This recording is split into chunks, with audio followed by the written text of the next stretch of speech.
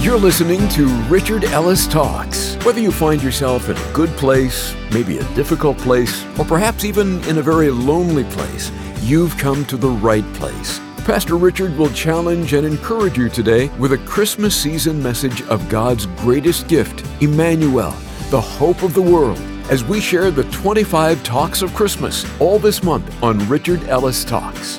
Now, a reminder that you can always listen to, download, and even share this or any talk with a friend right from the Advent calendar on the website, richardellistalks.com. So let's jump right in with today's talk. Here's Richard Ellis. The title of today's message is Holy Day Inn. I want to talk to you a little bit today about hospitality and a little bit of background here on not the Holy Day Inn, but the Holiday Inn. A guy named Kemans Wilson finally died at age 90 back in 2003, and he was the founder of the Holiday Inns. First one opened in Memphis back in 1952. And let me read you a little history about him. Wilson opened the first Holiday Inn hotel on August 1st, 1952 in Memphis after he returned from a family road trip discouraged over the lack of family and value-oriented lodging. Kemans saw an opportunity to provide consistent lodging options and a trusted brand name on the road. From this experience, Wilson's vision emerged and an American icon was born. He created a place where children stayed free and families were treated to a swimming pool, air conditioning, and a restaurant at the property. Rounding out the ideal travel experience, Wilson also offered in-room telephones, televisions, free ice, and free parking at his properties. Although commonplace today, these services were revolutionary at the time and set a standard for every hotel that would follow. And I'm not actually a pastor, but I did stay at a Holiday Inn Express last night. Holiday Inn, Crown Plaza, they're all over the place. There are thousands of these things. We have a number of people in our church in the hospitality industry, and you know something about what it takes to be in that. One of my favorite hotel slogans, if you go to an employee at any Ritz-Carlton in the world and you go up to them and say, what is your motto as a hotel? This is what it is. Ladies and gentlemen served by ladies and gentlemen. And that's how they try to run their hotels. Let me read you another story I found. And there's some facts on this one that you can tweak a little bit if you do some research, but this is the one that's out there. One stormy night many years ago, an elderly man and his wife entered the lobby of a small hotel in Philadelphia. Trying to get out of the rain, the couple approached the front desk, hoping to get some shelter for the night.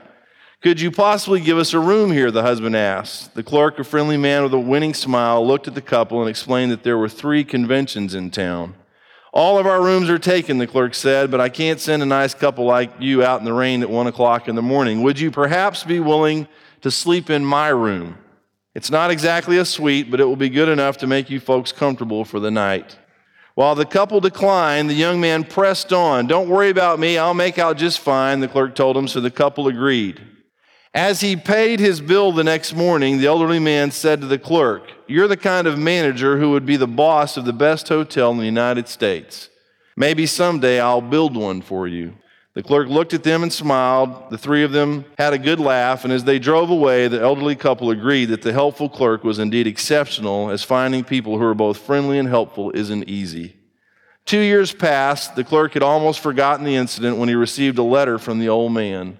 It recalled the stormy night and enclosed a round-trip ticket to New York, asking the young man to pay them a visit. The old man met him in New York and led him to the corner of 5th Avenue and 34th Street. He then pointed to a great new building there, a palace of reddish stone with turrets and watchtowers thrusting up to the sky. "That," said the older man, "is the hotel I have just built for you to manage." "You must be joking," said the young man. "I can assure you that I'm not," said the older man, a sly smile playing around his mouth.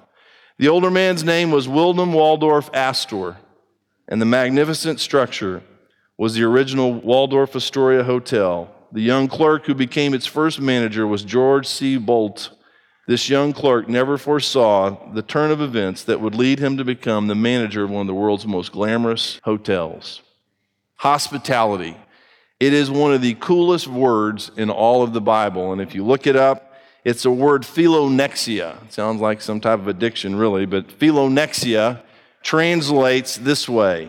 These 2 words together, philonexia, means lover of strangers.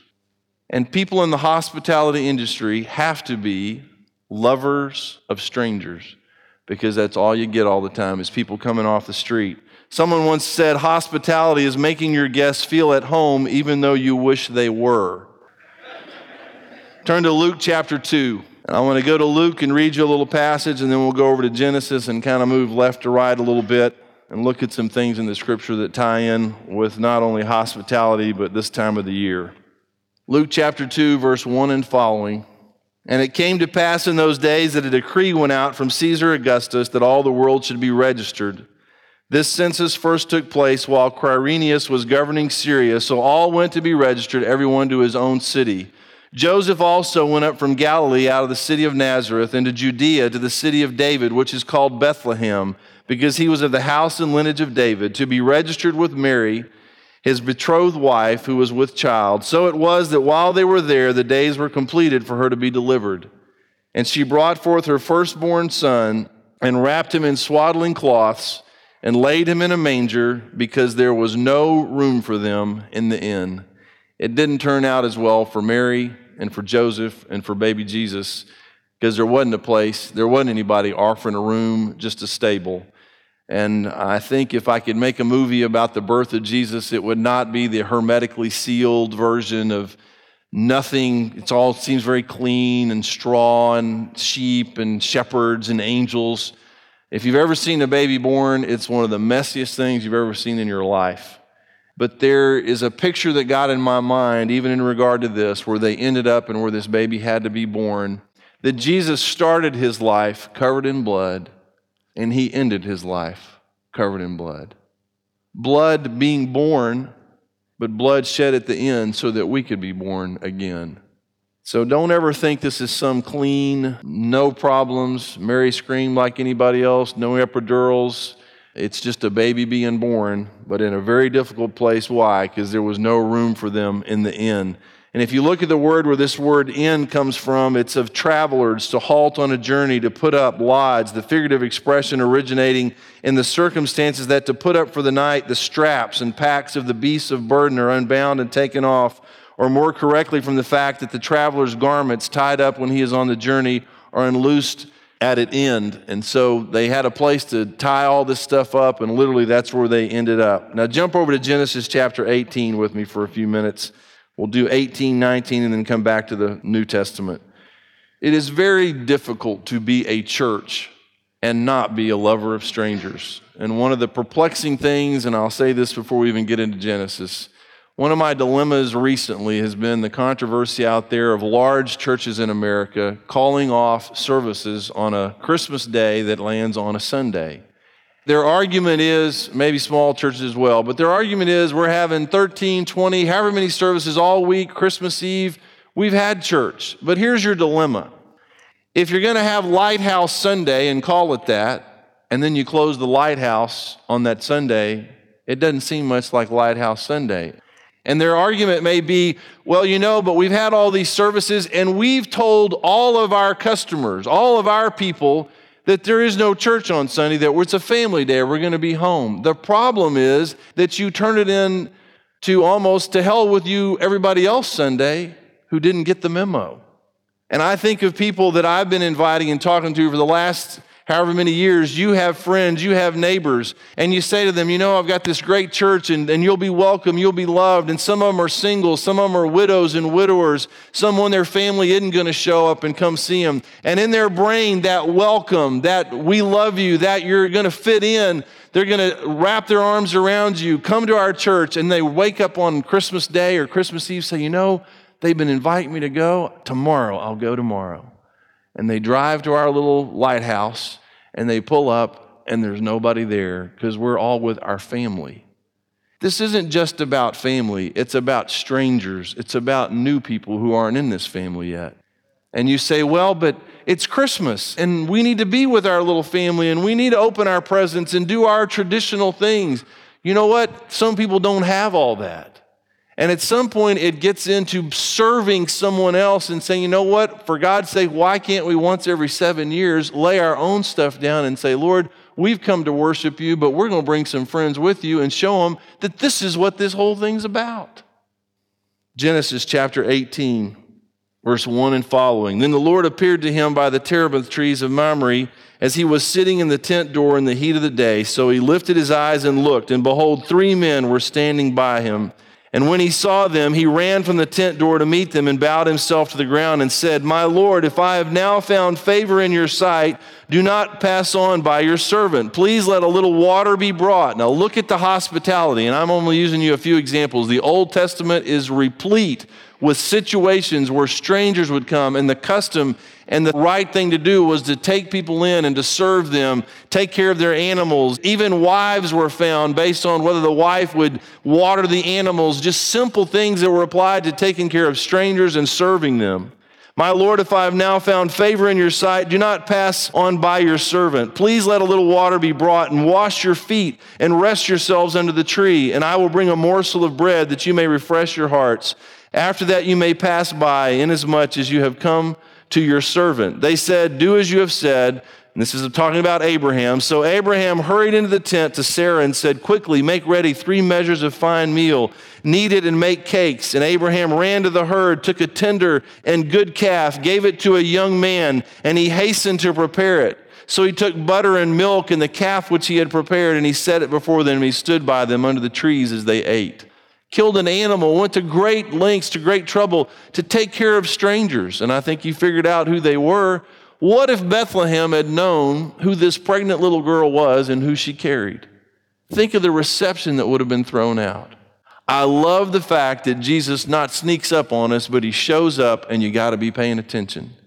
And it's possible that somebody listening today, you think, well, I don't get it. It's just a church and a building, and they don't even have a church building, and it's just a bunch of all kind of people, and how can anything extraordinary happen here? Jesus could walk in here, walk around, tap you, and if you're not paying attention, you'd leave and miss the whole thing.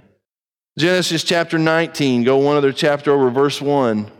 These angels go from Abraham. Look what happens. And we give Lot a bad rap, but look what happens when they get to Sodom. Now the 2 angels came to Sodom in the evening, and Lot was sitting in the gate of Sodom. When Lot saw them, he rose to meet them, and he bowed himself with his face toward the ground, and he said, Here now, my lords, please turn in to your servant's house and spend the night and wash your feet. Then you may rise early and go on your way. And they said, No, but we will spend the night in the open square. We'll just stay outside. And he insisted strongly, so they turned into him and entered into his house. Then he made them a feast and baked unleavened bread, and they ate it. Now, I hate admitting junk like this. I really do. Because I'm going to read you a verse, 1 Timothy chapter 3, verse 2. Now, this little verse talks about an elder, a bishop in a church. And part of what the role of this elder or bishop is and the characteristics of a person like this. A bishop then must be blameless, the husband of one wife, temperate, sober-minded, of good behavior, hospitable, able to teach, hospitable. Got to love strangers. And I'm going to tell you something. I love strangers. I love strangers so much that I almost leave the family behind. And this is going to be a problem going forward, I'm sure. Because you say, well, you know what? There's new people coming, and he seems to love the strangers more than he loves us. It is our responsibility to be a family and take care of each other, but we cannot forget the strangers.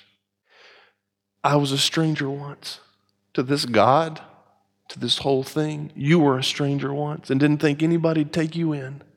And maybe you tried churches your whole life. You went and visited, and you were the wrong color. You were the wrong class. You were the wrong education.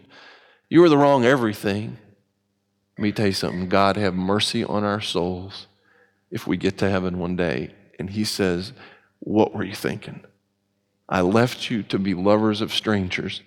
Jesus is, was, and will always be a lover of strangers. We are the strangest thing that ever existed, a bunch of sinners that God made, and yet God said, I'm going after them. And he leaves us here for what? To go after somebody else. I can stand here and see you well enough. I can start and go down the aisles, and I can pick out people who were pretty strange when they came in, honestly. Some pretty strange. Some angry, some bitter, some had resentment.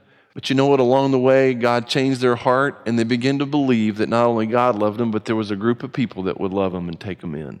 And they came back, and they came back, and it's not that we don't screw up and we don't have problems and can't make mistakes. And what I don't like admitting is, as much as I love strangers, I get in my own house, I get in my own space and try to get away and withdraw. And I don't know that I'm always crazy. I love people in my house that swing in our house. We swing people. I have hundreds of people in my house. But there are times when I say, God, just give me a little space, a little time, just a little retreat. And I think Jesus did that, and that's a good thing along the way. But don't ever cocoon so far and get so comfortable. It's like parents who finally get their kids out of diapers and don't ever want to see anything with diapers again. If a church is alive and breathing and well, there will always be dirty diapers to change. It's just part of the drill. It's just part of who we are. Hebrews chapter 13, verses 1 and 2. And here the writer says, let brotherly love continue. And listen to this phrase in verse 2. Do not forget to entertain strangers, for by so doing, some have unwittingly entertained angels. And we read about that in Genesis. For all you know, somebody walking in out of here, just showing up to just a test. A man sat right down here a few years ago, and I'd done a sermon the week before and didn't speak that Sunday, but I sat with Rebecca a few rows back. And part of that sermon the week before was about taking anybody in, no matter what they smell like, look back. And this guy came in, he was quiet, he was a homeless gentleman. He sat down right there, and he had an odor radius of about 20 feet. And I sat 3 rows behind him, and I was in that radius. He didn't disturb anything, sat there quietly. He just had nowhere to take a bath, hadn't had a bath, and smelled like human everything. And I literally sat back there, and for all I know, I don't know if angels can smell bad, but if he was an angel, he smelled pretty bad. And it was almost like God sent him in and said, okay, what are you going to do with him? And I sat the whole service with my nose buried in my wife's hair to not gag on the odor that was coming off that man. And that was my test for the day. What are you going to do with him? And what is it that repulses us and causes us to say, you know what? The people that our Jesus died for at least know how to take a bath. The people that our Jesus died for at least have some decent clothes to wear. And you start running these traps and describing the Jesus that that died for the kind of people we're trying to reach. And who are those people? 1 Peter chapter 4. One of the coolest things that ever happened to me in Christmas, I worked at a church downtown Dallas years ago, and I don't even think I was working there when this happened, but Rebecca and I were going into church, and out on the sidewalk was a couple, and it turned out they were a couple from Italy, and they were in Dallas for the holidays and touring the United States. And there they were, and they didn't speak a lot of great English, and we kind of looked at each other and said, would you like to come in? They came in and had church with us. And long story short, we ended up saying to them, you know what, where are you going for Christmas? And they said, well, we don't know. We loaded them up and took them to Rebecca's parents. And we left them there, and we went on a trip. We loaded them up, and we took complete strangers with us down to her parents, and we showed them what an entire American Christmas, at least by the bunch down there, does it. But they were part of the family, and we introduced them to everybody. You think, well, that's nuts. You don't know those people. You know what? It's the deal. You say, well, that could be dangerous. Terrible things can happen with you. I'm not saying don't be unwise, but when it just becomes about our own little thing and me and my and us, and really to hell with the rest of you. That's how they feel. Look around. Ask somebody, say, where are you spending Christmas? Oh, I don't know. I'll be okay. I like to do it by myself. Maybe, I don't know, too many people want to spend Christmas Day alone. Open your eyes, look around. It ain't going to cost you any more to bring somebody else in. A few more presents, a little more food. They may make your Christmas, not mess it up, because they can handle your mother-in-law or whatever's going on there. 1 Peter chapter 4, verse 7 and following. But the end of all things is at hand. Therefore be serious and watchful in your prayers. And above all things, have fervent love for one another. For love will cover a multitude of sins. Be hospitable to one another without grumbling. You say, well, I'm taking in strangers. I love strangers, and I can't believe I'm stuck with this. Whatever you're thinking. And really the mandate in the scripture is primarily to take care of other believers. Forget jumping out beyond that. We don't even do a very good job sometimes of taking care of our own family. Be hospitable without grumbling. As each one has received a gift, minister it to one another as good stewards of the manifold grace of God. You go over to Romans chapter 12, last verse, go over there. Romans chapter 12, verses 10 and following. Romans 12, verse 10, be kindly affectionate to one another with brotherly love, in honor, giving preference to one another, not lagging in diligence, fervent in spirit, serving the Lord, rejoicing in hope, patient in tribulation, continuing steadfastly in prayer, distributing to the needs of the saints, given to hospitality. And in all that list, part of that list, the last thing in that list is given to hospitality. Be a lover of strangers. Late one night, a salesman drove into a strange city and tried to get a room in a hotel. The clerk informed him that there was no vacancy. Disappointed, he started to leave the lobby when a dignified gentleman offered to share his room with him. Gratefully, the traveler accepted his kindness. Just before retiring, the man who had shown such hospitality knelt and prayed aloud. In his petition, he referred to the stranger by name and asked the Lord to bless him. Upon awakening the next morning, he told his guest it was his habit to read the Bible and commune with God at the beginning of each day. And he asked if he would like to join him. The Holy Spirit had been speaking to the heart of this salesman. And when his host tactfully confronted him with the claims of Christ, he gladly received the Savior. As the two were ready to part, they exchanged business cards. The new believer was amazed to read, William Jennings Bryan, Secretary of State. There's all this controversy about happy holidays, Merry Christmas. How about happy holy days? You go back to Luke, the little story, no room in the inn. It's interesting, Jesus is looking for a place to be born again. And I suggest that you make your heart a holy day inn of sorts. And if he comes looking for a place to be born, you say, you know what, I got room in my heart. There's a place here for you. I don't want to miss you. I don't want to turn you away. I hear you're a lover of strangers, and I don't want to be a stranger anymore. Let's pray. Father, thank you so much for setting the example, and Lord Jesus, for coming in such a strange way and a stranger to so many. But it turns out you're the greatest lover of stranger there ever was. Father, there are many of us who were and some that still are estranged from you today.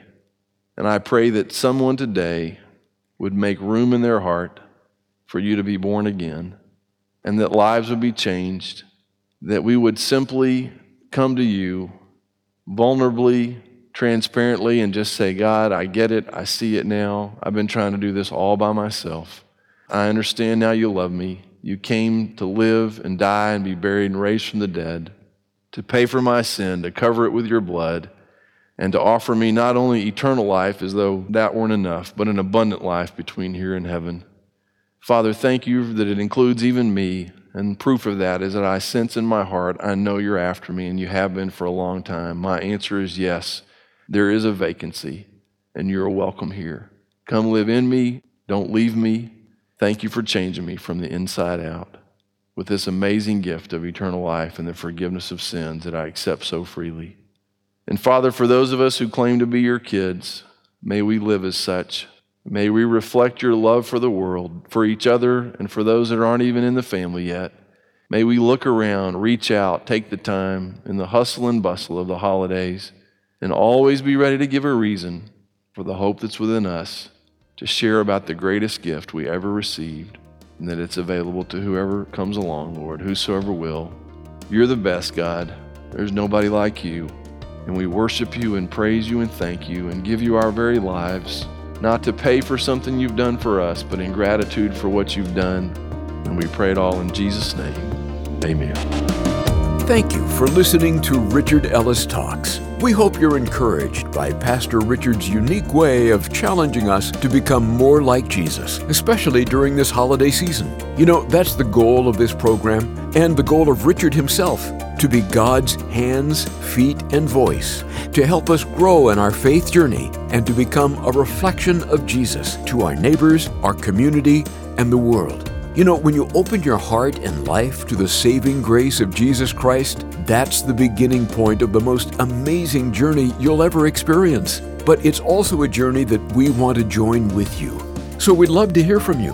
whether you've been on this faith road for a while or just getting started. The website is richardellistalks.com. There's a prayer wall to click on so you can share how we can come alongside you this holiday season.